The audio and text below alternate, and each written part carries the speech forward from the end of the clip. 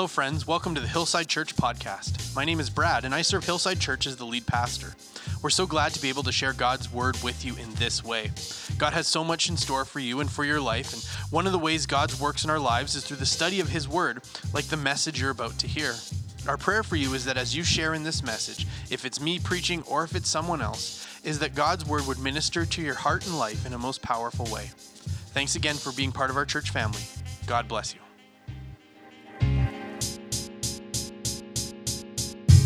Jesus said these words, "I tell you the truth. When you were younger, you dressed yourself and went wherever you wanted. But when you are old, you will stretch out your hands and someone else will dress you and lead you where you do not want to go." That's John 21:18, and here I am. It is so true. Oh man, thanks, Matt.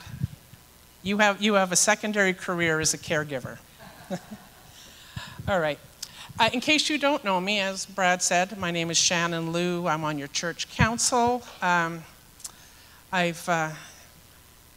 been a Christian for 44 years by the blessing of God, because He has carried me through so much. You have no idea.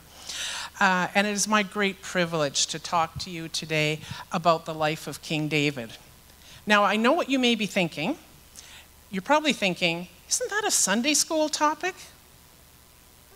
Okay. But what I love about God's word is that no matter how many times you read it, there's always something new and fresh to think about. And I hope I can bring something to you today that will bless and challenge you.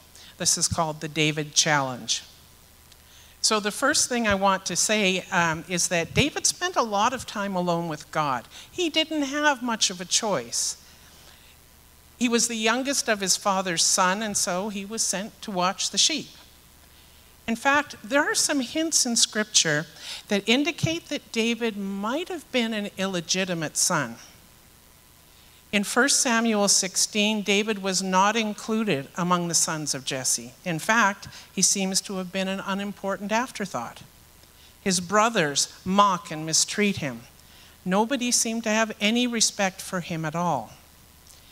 In Psalm 69:8, when David said he had become a stranger to his brothers, the word in Hebrew is muzar, and Strong's Concordance tells us that this word is related to the word for an illegitimate child. In Psalm 51:5, David writes, "Surely I have been a sinner from birth, sinful from the time my mother conceived me." This might refer to original sin, and generally it's thought that way, but it might indicate that his mother was a prostitute. In the wilderness with the sheep, David honed the skills which God would use all of his life. He was a gifted musician. He was deadly with a slingshot. He learned to be brave in the face of danger. But most importantly, he learned to hear the voice of God.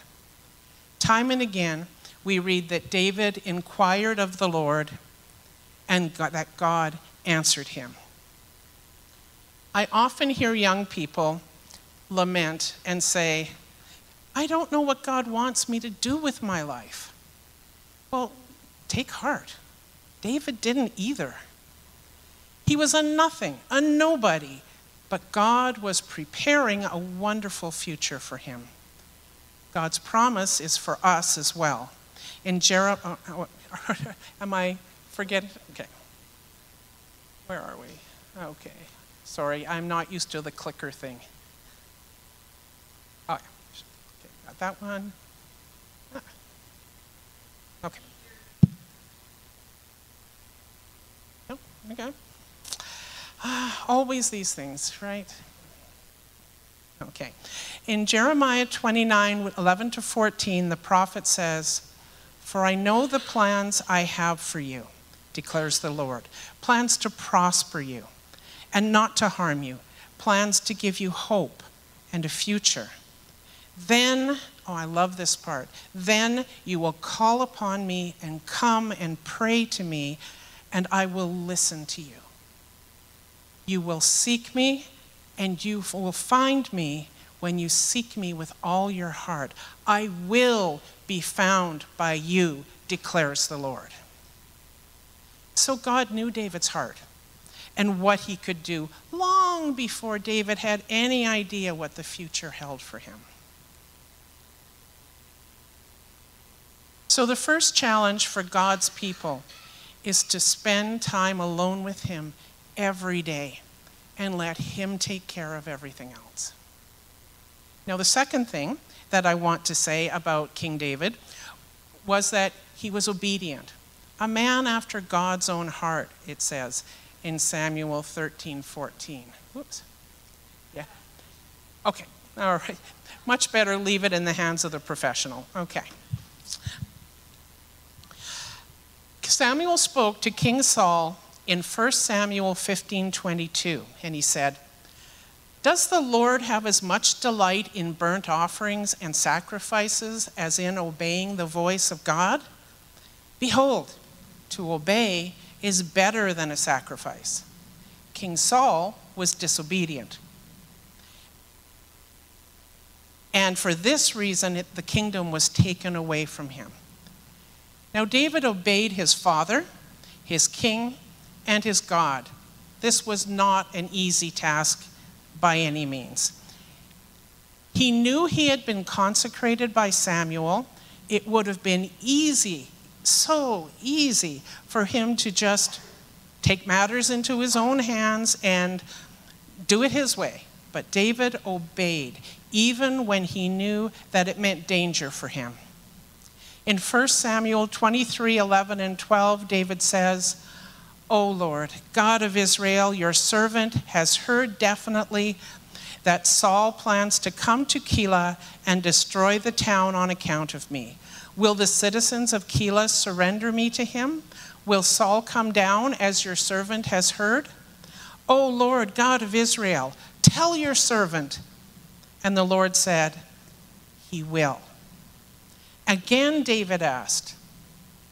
I picture David going, That wasn't the answer I wanted to hear. Again, David asked, "Will the citizens of Keilah surrender me and my men to Saul?" And the Lord said, "They will." Now, consider this. David had already killed Goliath. Do you think he could have killed Saul and taken over as king? Of course he could, but he didn't.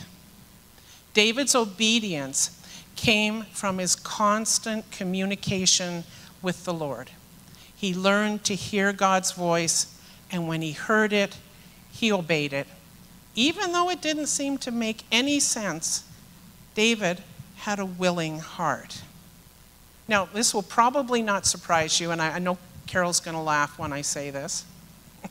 I am not a particularly obedient child of God. There's Kathy, too. Yeah, I knew you too would. All the coffee girls know me so well. But one thing I have learned over the past 44 years is that hindsight is 20/20. So many times I have asked God, "Why aren't you doing anything about my problems?" At the time, I was tempted to say that I knew what was better for me and I knew what God should do, but God always knows better. And eventually, I've been able to see what he has been doing and that he's always right. Always. The second challenge for God's people is to hear God's voice and obey him. The third thing I want to talk to you about is David's repentant heart. He committed adultery with Bathsheba and had her husband killed. The prophet Nathan came to him, and he must have been shaking in his sandals. I'm picturing him going, "Oh, I don't want to do this." But he came in, and he spoke to David. And at first, David was very angry at the man in Nathan's story who had stolen another man's lamb. Nathan says to David, "You are the man." Samuel 12:7. David is profoundly struck with his guilt and says, "I have sinned against the Lord." 2 Samuel 12:13. And Nathan replies, "The Lord has taken away your sin." This is such a beautiful foreshadowing of the forgiveness we have through Jesus Christ. However, he was not released from the consequences of his sin. His child with Bathsheba died, but the next son of David and Bathsheba was the wise King Solomon. God can bring something beautiful out of our repentance. So the third challenge for God's people is to repent of our sins. The fourth thing about David is that he had an honest and forthright heart. 3 years ago, I went through a health crisis and was in the hospital for 3 months. It was a very dark and difficult time for me. I couldn't move anything from my hips down. I couldn't turn over in bed. I had to have 2 healthcare aides, even to swing my legs off the bed, and then 2 to transfer me to a wheelchair. Praise the Lord, right? Don't you love what God does? I do. But it was so difficult, and I was angry with God. I thought he owed me, right? It's like, God, what are you doing? Have I not been serving you for all of these years? What are you doing to me? This isn't fair. It's not right. Terrible time. A person who was visiting with me said, "Why don't you tell God that you're angry?" I was shocked because I hadn't thought about that. And he said, "Don't you think he already knows how you feel? Read the Psalms." David told God what he was really feeling. And Psalm 109 is a really great example. Starting at verse 22, David says, "For I am poor and needy, and my heart is wounded within me." I picture him going, "I fade away like an evening shadow. I am shaken off like a locust."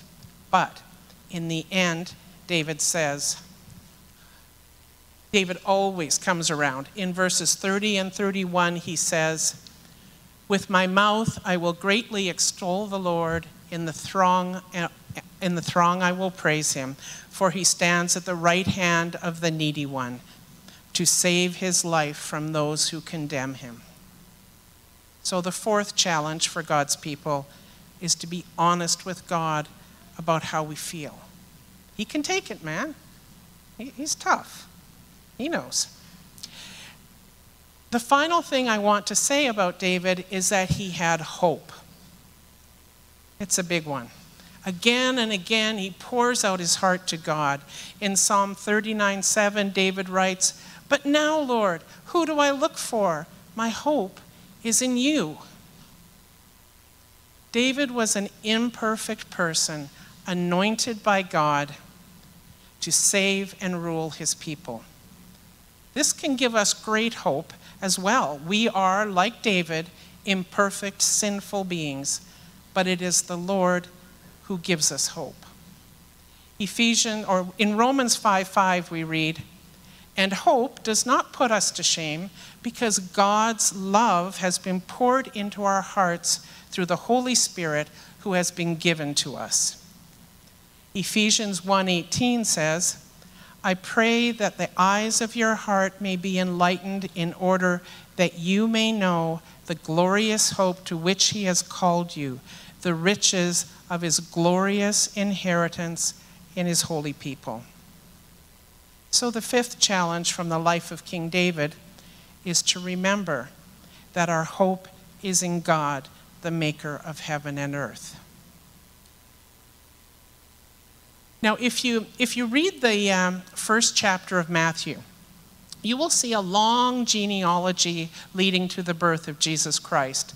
I encourage you to read it. Don't skip over it. I know it's very tempting to do that. We see the begat. Okay, next chapter. But I was struck recently with how many of Christ's ancestors through Joseph were of, let's say, questionable moral character. You have Tamar, who slept with her father-in-law, and the child of incest, Perez, was an ancestor of Jesus. You have Rahab, the prostitute, whose son, Boaz, married the immigrant, Ruth. Then there's David, the imperfect king, who with his second child of Bathsheba, King Solomon, was also an ancestor of Jesus. Jesus himself at the time was widely considered to be an illegitimate child.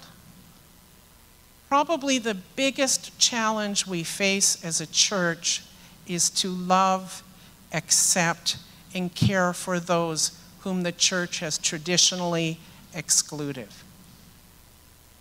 In order to do this, we need to be steadfast in our relationship with Jesus Christ. I believe that these are the challenges that God wants to give you today so that you can live your very best Christian life. First of all, spend time alone with God every day. Number 2, hear God's voice and obey him. Number 3, repent of your sin as soon as you understand it. Number 4, be honest with God. He already knows how you feel. And number 5, hope in God, your Creator. If you haven't started a relationship with our Heavenly Father and His Son, Jesus Christ, I would love to introduce you. So please come and see me after the service. I'll be happy to pray with you. But let's pray together. Father God, we thank you for your word, which shines so brightly and shows us the way to walk. I pray that every single person here and watching at home will leave here today feeling challenged and encouraged. I ask you to watch over each one and bless us in the name of your Son, Jesus Christ.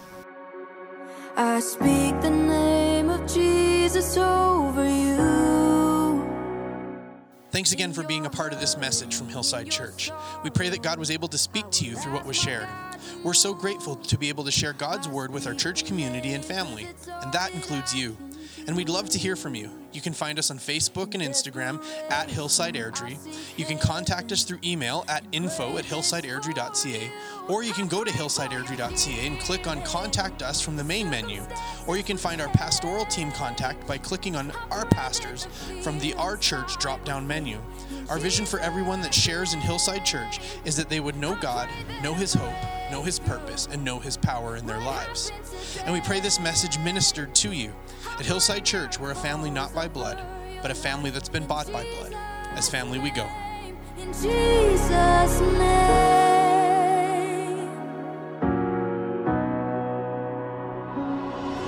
I speak the name of all authority, declaring blessings, every promise He is faithful to keep. I speak the name no grave could ever hold. He is greater, He is stronger, He's the